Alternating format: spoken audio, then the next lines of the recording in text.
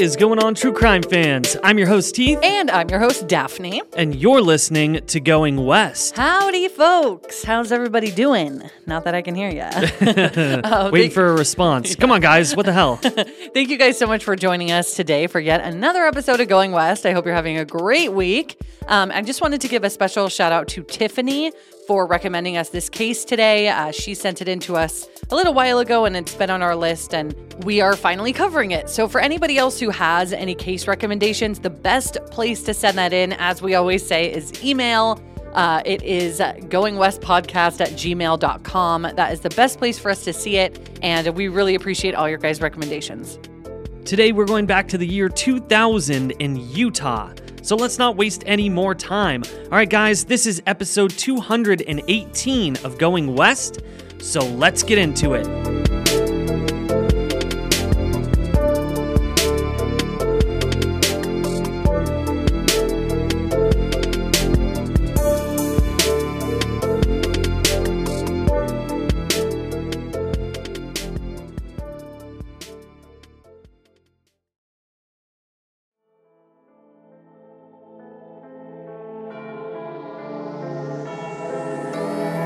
In June of 2000, a 15-year-old aspiring writer vanished from her home in Utah.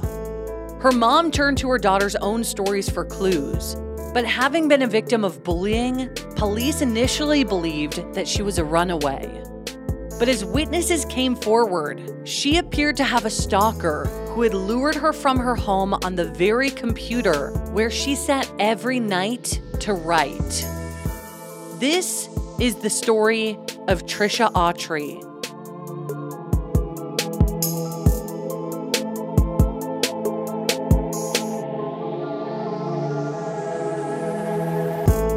Patricia Ann Autry, who went by Trisha, was born on December 12th, 1984 to Joanne and Roy Autry in Millville, Utah. She was the youngest of 5 children, so when she was born, she joined older brothers Brock and Aram and sisters Heather and Brianne. Trisha's dad, Roy, was born in Texas, and he grew up in California, where he met the love of his life, Joanne. Now, Roy was raised religious, but after graduating high school, he converted to the Church of Jesus Christ of Latter-day Saints, and when Joanne was 21 and Roy was 23, they were married and moved to the state of Utah to be closer to the headquarters of their church, which was in Salt Lake City. Trisha's dad, Roy, was very active in his local congregation. He taught Sunday school, and he even served as a counselor to the bishop.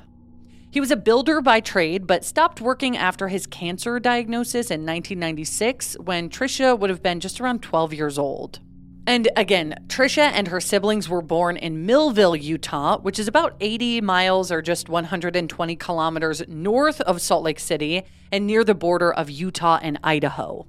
But eventually, the Autry family relocated to Hiram, Utah, just 8 minutes down the road from Millville and still situated in Cache County, so not far at all.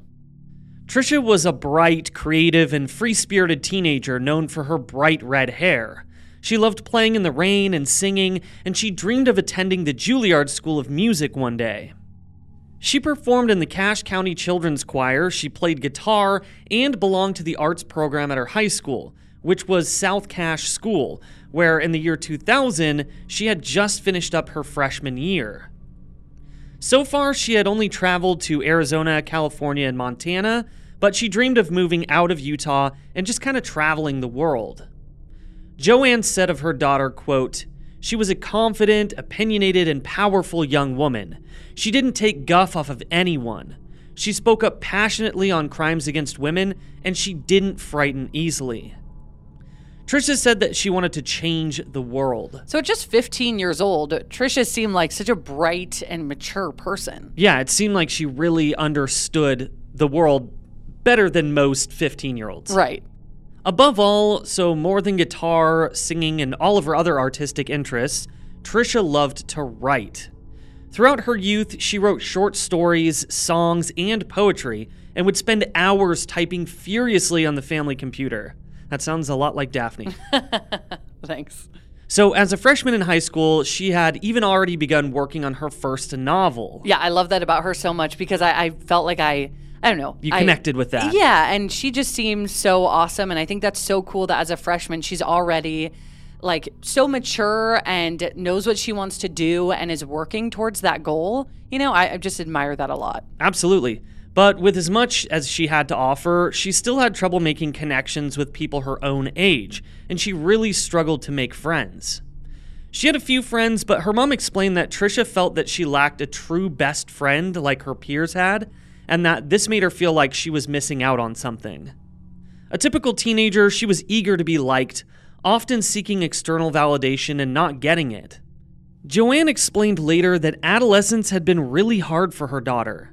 She was frequently ostracized and teased at school, and all she wanted was to be liked by her peers and to have that one friend who would have her back no matter what. This makes me so sad because she seems like she had so much to offer as a friend and really had a lot going for her. And she had this huge, genuine smile and she looked so cool. So I don't understand why people were so cruel to her. Like, fuck bullies. Yeah, absolutely. And this happens, I feel like, to a lot of teens. And then they kind of grow into themselves after high school. Like, I know a lot of people who, didn't have a lot of friends in high school who went on to become, very great people, great friends, and have great careers. So it's just sad because at that age, obviously, you're coming into your own and you're self-conscious, of course, because you're around all these new people and you're going through puberty and you're growing and figuring out who you are, and to not have anybody to kind of share that with is really rough, because not only did she not have any close friends, she did have some friends, but not a best friend like you're saying, but she was bullied. And for what? Yeah, and it seems that she spent a lot of her time doing the creative things that she liked to do, which was, eventually probably going to put her ahead. Right, exactly. So on the morning of Saturday, June 24th, 2000, around 6 a.m., Trisha's mom went into her room to check on her. Now, 15-year-old Trisha was usually a late sleeper, especially during summer break when she was able to, because she was prone to staying up all hours of the night on the computer, just typing away at her stories. But on this particular morning, her bed was made and nothing in her room was out of place, except Trisha was nowhere to be found. Her sister Brienne had been the last to see her and said that when she had gone to bed at 2 a.m., when Brienne had gone to bed, so 4 hours before her mom went into Trisha's room, Trisha was still up and on the family computer. Completely unsure of where her daughter could have gone, Joanne frantically called around to some friends of Trisha's in case she had gone over to one of their houses early that morning, but no one had seen her. And that's 6 a.m. on a summer Saturday is like not the time you would expect somebody to go visit their friend. Yeah, It doesn't seem normal at all. But obviously her mom is really trying to figure out where she could go, and this was one thing that came to her mind. For all I know, she went there early. Why? I don't know, but I hope she's with a friend.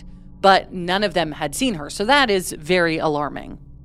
Now with that, Joanne and Brienne quickly swept the neighborhood. But when this still turned up no sign of Trisha, her mother Joanne called the police and reported her missing at around 6:30 a.m. So it seems like they did a quick just sweep of like the local places in their neighborhood, because they weren't gone for very long. Yeah, it's about like 30 a half hour. minutes. Yeah, exactly. So from the very beginning, even 30 minutes into looking for her, something seemed very wrong here. When police came and assessed the situation, they didn't seem to be taking it seriously yet and told Joanne and Roy that they suspected that 15-year-old Trisha had left voluntarily. They kind of zeroed in on her troubles with bullies at school, painting Trisha as your typical troubled teenage runaway. But Joanne protested that she hadn't brought anything with her but the clothes on her back, including cash that was left in her bedroom. So she had nothing with her.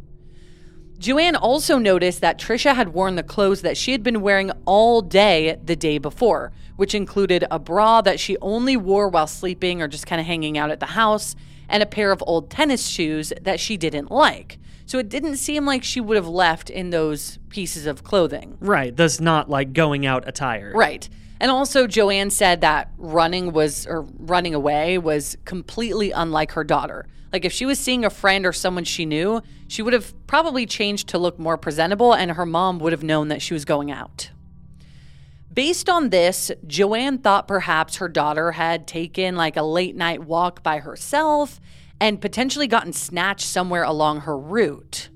She said she knew her daughter and that it was not in her character to run off like this. But police, still believing there was a simple explanation for this, half-heartedly interviewed her friends and family, just poking for leads, but also reportedly told the family that 95% of runaways contact their family within the first 3 months of leaving, and that the Autreys should just wait patiently. So it seems like they're just like, she's going to come back, And I understand that police get these kind of calls often and that the high majority end up not being dangerous situations, but to tell the parents of a 15-year-old girl that they just need to be patient when they know their daughter wouldn't just run off, that's so rude. Yeah, it's very disrespectful in my opinion.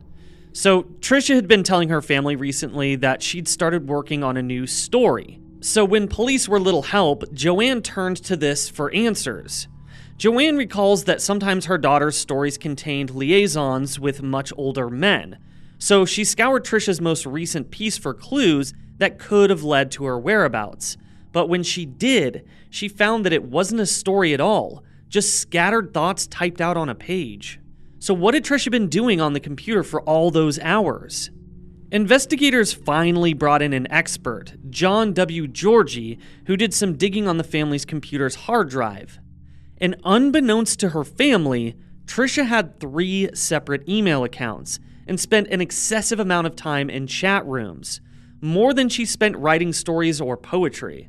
And it seemed as if this was like her refuge from the students and peers who teased her at school. And especially for this time, this does seem very normal. Like, did you ever go into chat rooms in high school?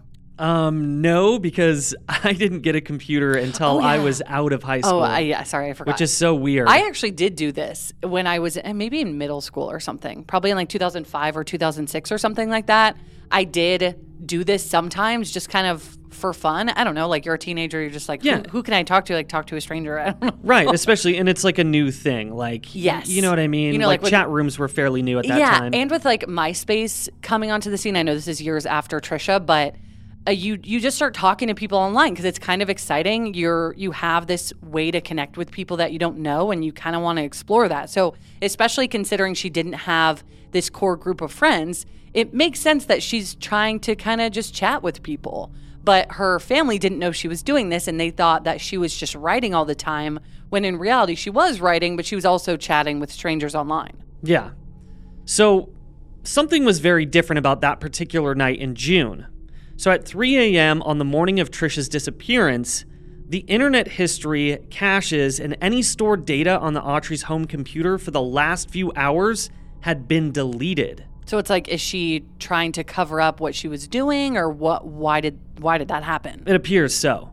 So John claimed that this was not something that Trisha, given her level of experience with technology, would have known to do herself.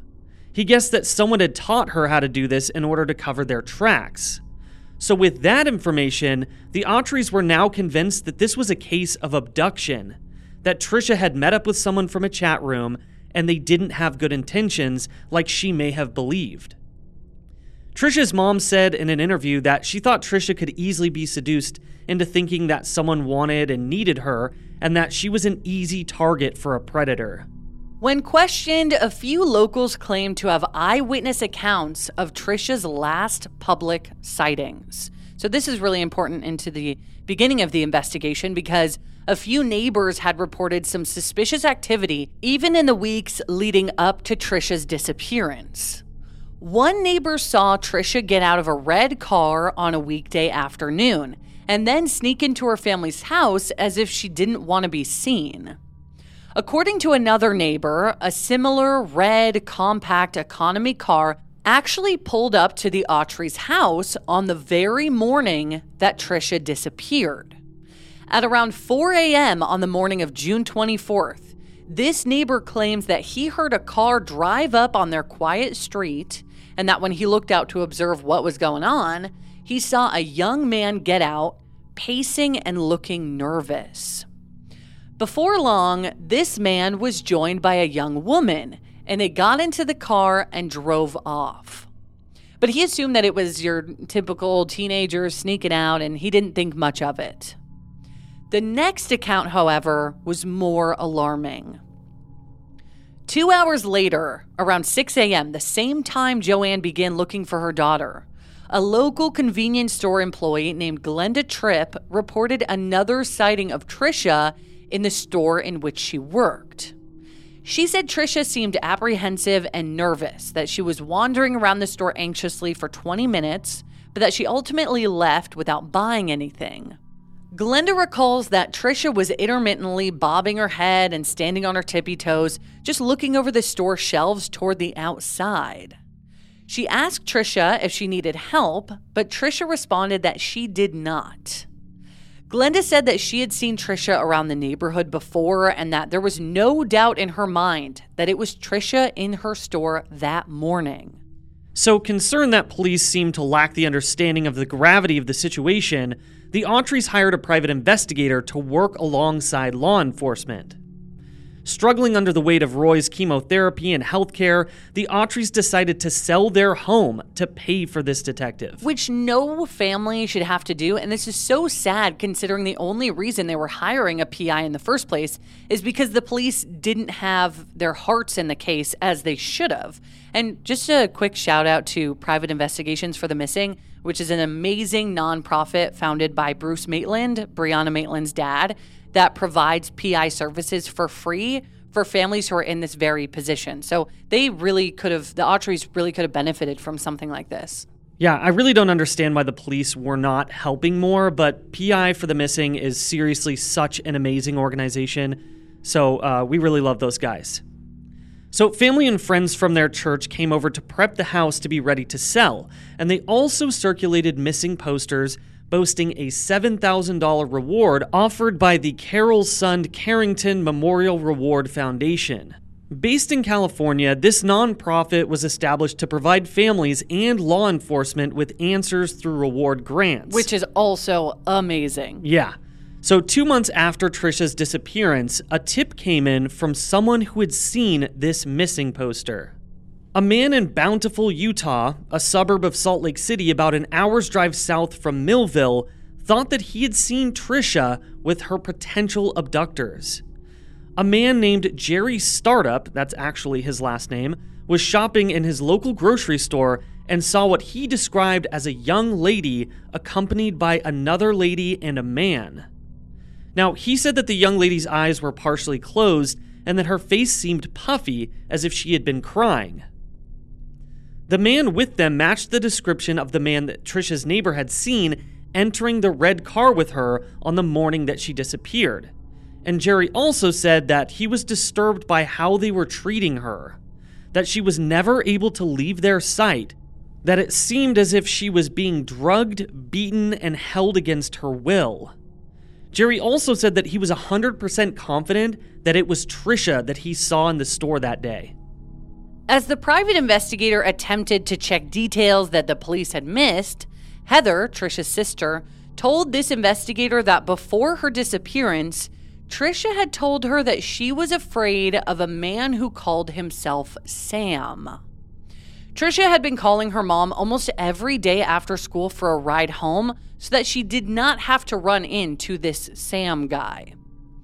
While the PI began to chase down leads with this in mind, the Autry family underwent their second tragedy in 1 year. On Saturday, April 7th, 2001, Roy Autry finally succumbed to cancer without ever getting to see his daughter's kidnapper brought to justice. Because her family really did believe that that is what happened, unlike the police. And with police still set on the theory that Trisha ran away, they were convinced that she would return for her father's funeral. And so they posted up outside the church waiting for her. But when there was no sign of Trisha, they finally believed what the Autry family had known all along, that Trisha had been taken. But less than a month later, on May 14th, 2001, Trisha's jawbone was found.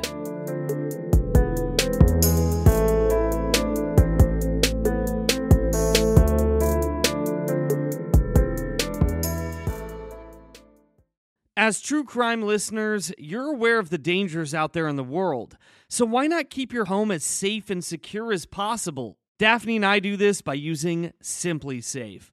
For award-winning security and peace of mind wherever your summer plans take you. When we get ready for our summer trips this year, I will feel so much better about leaving the house knowing that SimpliSafe has our back, just freeing me from my constant anxieties. And also, something I love is that their system blankets your entire home in protection, from break-ins to fires to floods. And with indoor and outdoor cameras to choose from, you will feel safe any time of day or night. And SimpliSafe is backed by 24/7 professional monitoring agents to help stop crimes in real time. Which is part of why they were named the best home security system of 2024. SimpliSafe has given us and so many listeners real peace of mind, and we want you to have it too. Right now, get 20% off of any new SimpliSafe system with Fast Protect monitoring at simplisafe.com/goingwest. There's no safe like SimpliSafe. Sick of being upsold at gyms? My guy, you're currently a base member. For $90 more, I can upgrade you to our Shred membership. For $130 more, you'll be a Swole member. And for just $300 more, you'll reach Sweat Platinum. At Planet Fitness, you'll get energy without the upsell. Never pushy, always free fitness training and equipment for every workout. It's fitness that fits your budget. Join Planet Fitness for just $1 down and $10 a month. Cancel anytime. Deal ends Friday, May 10th. See Home Club for details.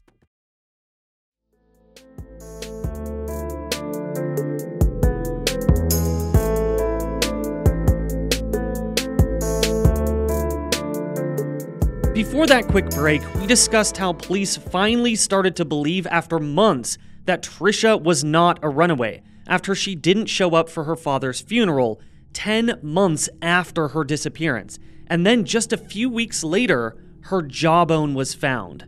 I get that hindsight's 2020, but this is your job and there's no time to waste in situations like this, and it feels like that's what they did. Yeah, it definitely feels like there was more that could have been done, and it wasn't. And obviously the family did have a PI that was working towards something, but he hadn't found anything either, so I understand that it doesn't mean that they would have found her alive, but you can at least try, you know? Yeah.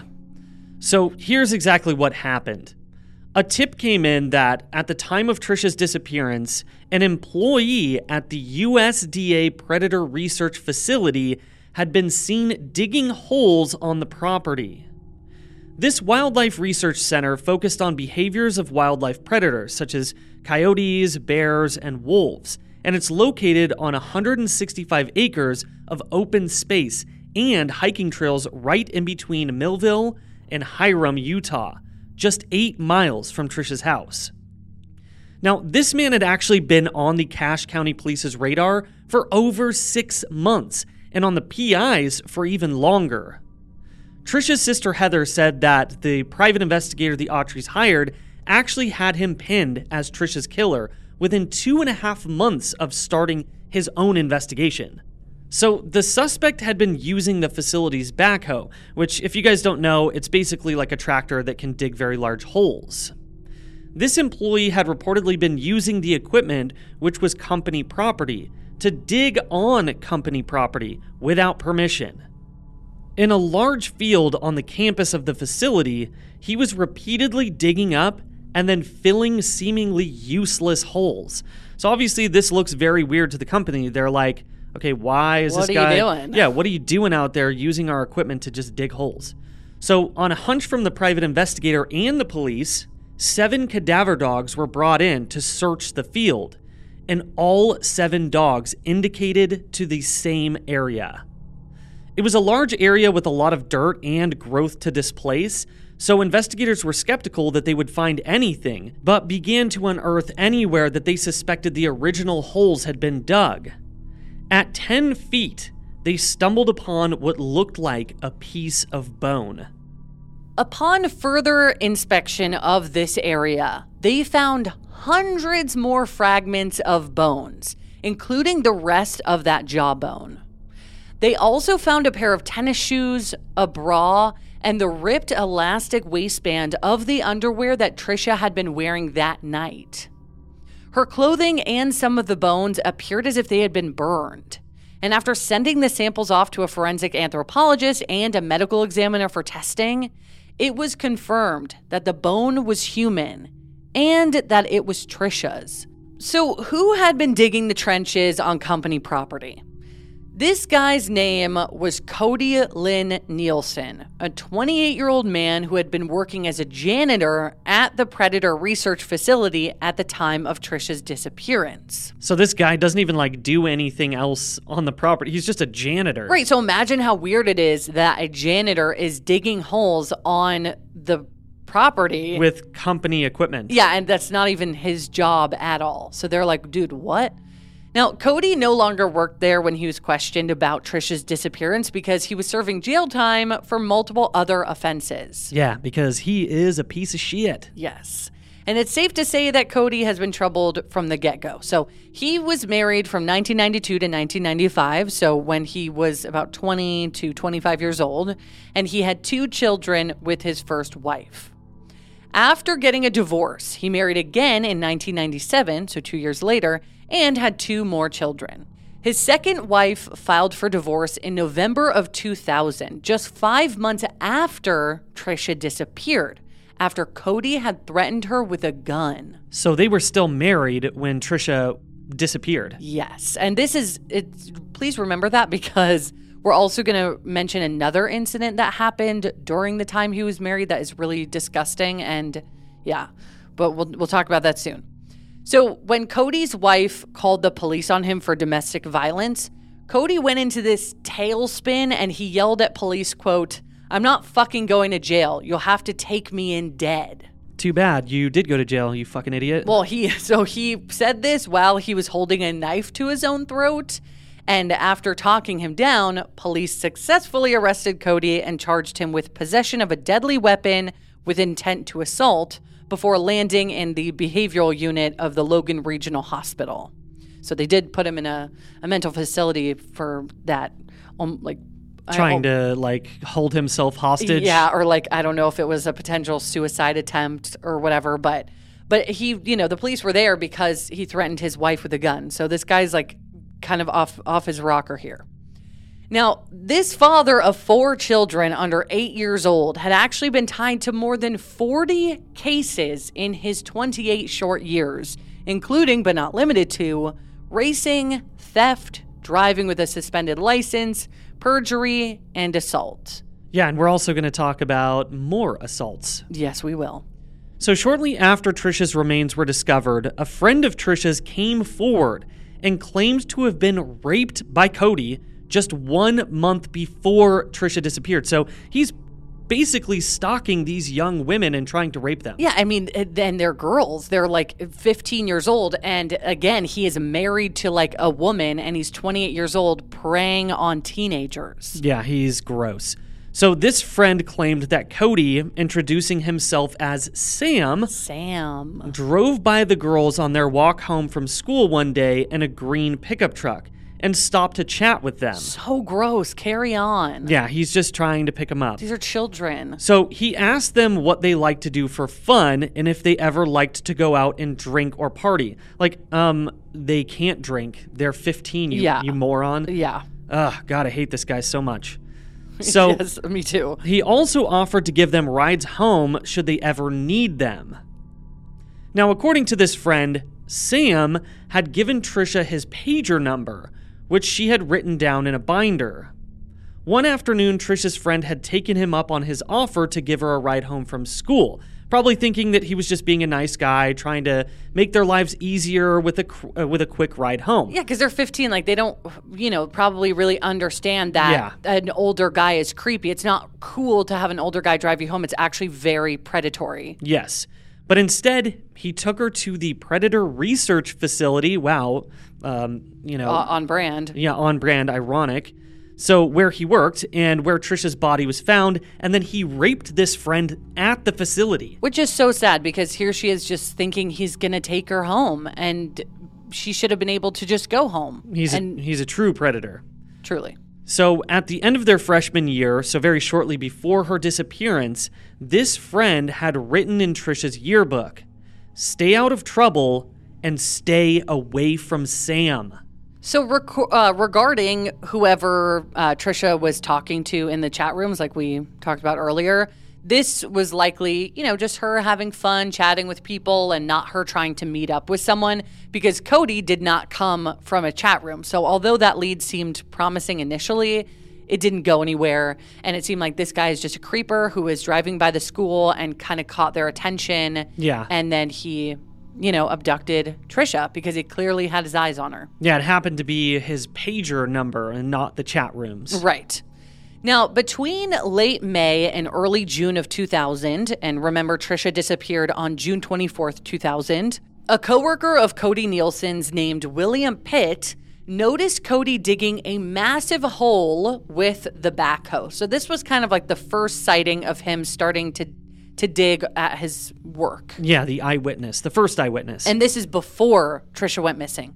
So when William questioned Cody about it, again, a janitor, Cody had said that he wanted to see how deep of a pit he could dig with the equipment. Like, so why? No real reason, just I want to dig a big ass hole for no reason. Yeah, like I'm just dicking around for, no reason. So William directed him to fill it in because it posed a hazard for locals and employees. Not what he's supposed to be doing. Please cover it up and carry on with your day. Please go grab your mop and go clean the fucking holes. Okay. So for the next few weeks, coworkers observed him continuing to fuss over this area where he would pile debris nearby, covering and uncovering the hole, and at one point even setting a pile of what looked like trash ablaze before burying it. So all these coworkers are seeing this happen, and it's looking really weird to them. When questioned by police, Cody admitted to knowing Trisha and also to occasionally going by the nickname Sam. And I just want to point this out for anybody who has forgotten. Trisha was allegedly afraid of a guy named Sam and had told her sister this before she disappeared. And Cody is Sam. Yes. Now, he wouldn't admit to killing Trisha, but he didn't deny it either. In May of 2001, Cody was formally charged with capital murder, aggravated kidnapping, and the desecration of a human body on behalf of 15-year-old Trisha Autry, as well as the rape of her teenage friend. When it was time to enter a plea, he actually pled guilty, hoping to avoid the death penalty. And when he learned capital punishment could still be on the table, he actually withdrew his plea. He admitted to killing Trisha, but swore that her death was an accident. Yeah, right. Yeah. At his trial, 4 women testified that he had raped them, including the teenage friend of Trisha's. 2 of them were teenagers, just 16 and 17 years old at this time, and the other had been a local college student at the time of the attack, who had reported it to campus police, but was told that there was not enough evidence to pursue a conviction. So when this came about that he killed Trisha, these other women were able to finally say, that man raped me and I want him to be charged for it. But that's so sucky of campus police to I say, know. hey, yeah, you may know Too who bad. this guy is. Too bad. There's not enough. We can't do anything for you. Yeah, it's so horrible. So prosecutors allege that he used 10 or more instruments on Trisha's lifeless body, including an axe, a knife, and a tool to scrape the tissue from her bones. Ugh. I know. He then buried her, dug her back up, burned her and her belongings, and buried her again. So this was all these times that these coworkers are seeing him digging and putting it back and digging, it was him hiding Trisha's body. Prosecution opened their statement by saying, "You can't sugarcoat evil." True that. So other witnesses testified that he had stalked Trisha prior to her disappearance. While with his son at trial, Cody's father suffered a cardiac event and was rushed to the hospital. Cody was so emotional that he had to leave the courtroom. Oh yeah, and what about Trisha, your victim, who wasn't there with her family for her father's funeral, but you get to cry in court because your dad had a cardiac event? Yeah, it's just so messed up. So for most of the trial, he kept his head down, sometimes resting it on the table and crying silently. The sentencing dragged on, with the judge and jury alike anguishing about whether or not to issue the death penalty. Now, Trisha's brother Aram took the stand and explained how deeply Cody's actions had affected his family. His 10-year-old daughter, Trisha's niece, now thought that it was normal for children to be abducted and killed, and that she had started praying during family prayer circles to, quote, not be afraid anymore. That's how much that this asshole affected their entire family. Well, because by the time this is happening, when Trisha went missing, she was about, 6 or 7 years old, so she knew Trisha. Yeah. She knew her aunt. So Aram also pointed to Cody and said, quote, that man over there, that's why I'm afraid. That's why you're afraid. In 2003, still in the midst of the trial, Joanne Autry was diagnosed with colon cancer, but continued to delay radiation and chemotherapy treatments to be present for the trial of her daughter's killer. God, this poor family. I know. It's so sad. So prosecutors said that she wanted to maintain her composure and alertness for the trial. Finally, in January of 2004, Cody was convicted of Trisha's murder and given a life sentence without the possibility of parole. He was tried again in 2013, but his conviction was upheld. I just wonder how her abduction even happened, because he never explained what he did. Because we have to think about the witness sightings. If before her disappearance, a neighbor had seen her get into a red car with a young man that looked like Cody, does that mean that maybe she had hung out with him before and didn't think he was a bad guy after all? You know what I mean? Well, it seems that he was taking the opportunity to get closer to teenage girls in any way that he could. So it's possible that he fed on, the fact that Trisha didn't have very many friends and just basically tried to coax her into some sort of relationship with him, whether it be a friendship or otherwise. Yeah, I mean, that would make sense. I just wonder, because she had told her sister she was afraid of this guy named Sam, and because of what had happened to her own friend, I wonder if he did abduct her from her house that morning, or if she willingly had gone with him, not knowing how bad of a guy he really was, and then when she realized it was too late. Yeah. Because this was never really answered, so everybody kind of has their theories, but at one point she was in her bedroom, and she was on the family computer too that night, and then she was gone within hours. I think I kind of forgot about that detail where she had told her sister, like, hey, I'm afraid of this guy named Sam. And it's but very... when did she say that? Maybe she said that and then she changed her mind, because she is still a teenager, so he might have been able to, like you said, kind of manipulate manipulate her. Absolutely. Yeah. On January 12th, 2010, Joanne also succumbed to her cancer about 9 years after her husband Roy had. And Trisha would have been just 25 years old at this time. Like her daughter and her husband before her, she was severely mourned by her community. She's remembered as an asset, a mother, and friend to everyone who knew her.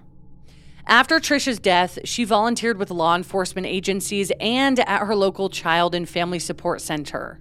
She and her kids also started volunteering together to counsel other victims with missing and exploited children. A coworker at the nonprofit said of Joanne, quote, "She's nothing short of amazing. She's just absolutely a miracle worker." So sadly, the Autry family really seemed to have been dealt a short hand, but Joanne never let it dampen their spirits. Before her passing, she had said, quote, "It's not like I don't have my times, but we're not destroyed by our grief because we have that eternal hope."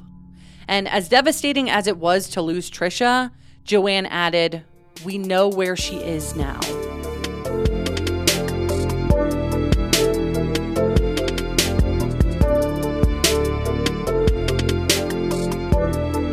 Thank you so much, everybody, for listening to this episode of Going West. Yes, thank you guys so much for listening to this episode, and on Tuesday, we'll have an all-new case for you guys to dive into. I feel so sad knowing that her dad never knew what happened to her, and that even her siblings at this point, and even her mom, don't really know what happened to her and don't know how this even came to be. So this story is so devastating. She was only 15 years old, and this guy's a total piece of shit. Yeah, it's so awful, like, when things like this happen. And then the fact that, like, both of her parents, like, I feel bad for her siblings as well. I was going to say her poor siblings, too. Yeah. Like, they had to lose 3 people in just this 10-year span. Yeah, it's just so awful. Thank you guys so much for listening to this episode. And make sure you share these episodes. And also, if you'd like to leave us a review, you can do so as well. We love those, especially the really nice ones. Yeah, we love those. When they're not saying I'm a loser or something. Oh, you're not. Well, yeah, thank you guys so much for listening, as always, and for joining us every week here at Going West. Hope to see you next time. All right, guys. So for everybody out there in the world, Don't be a stranger.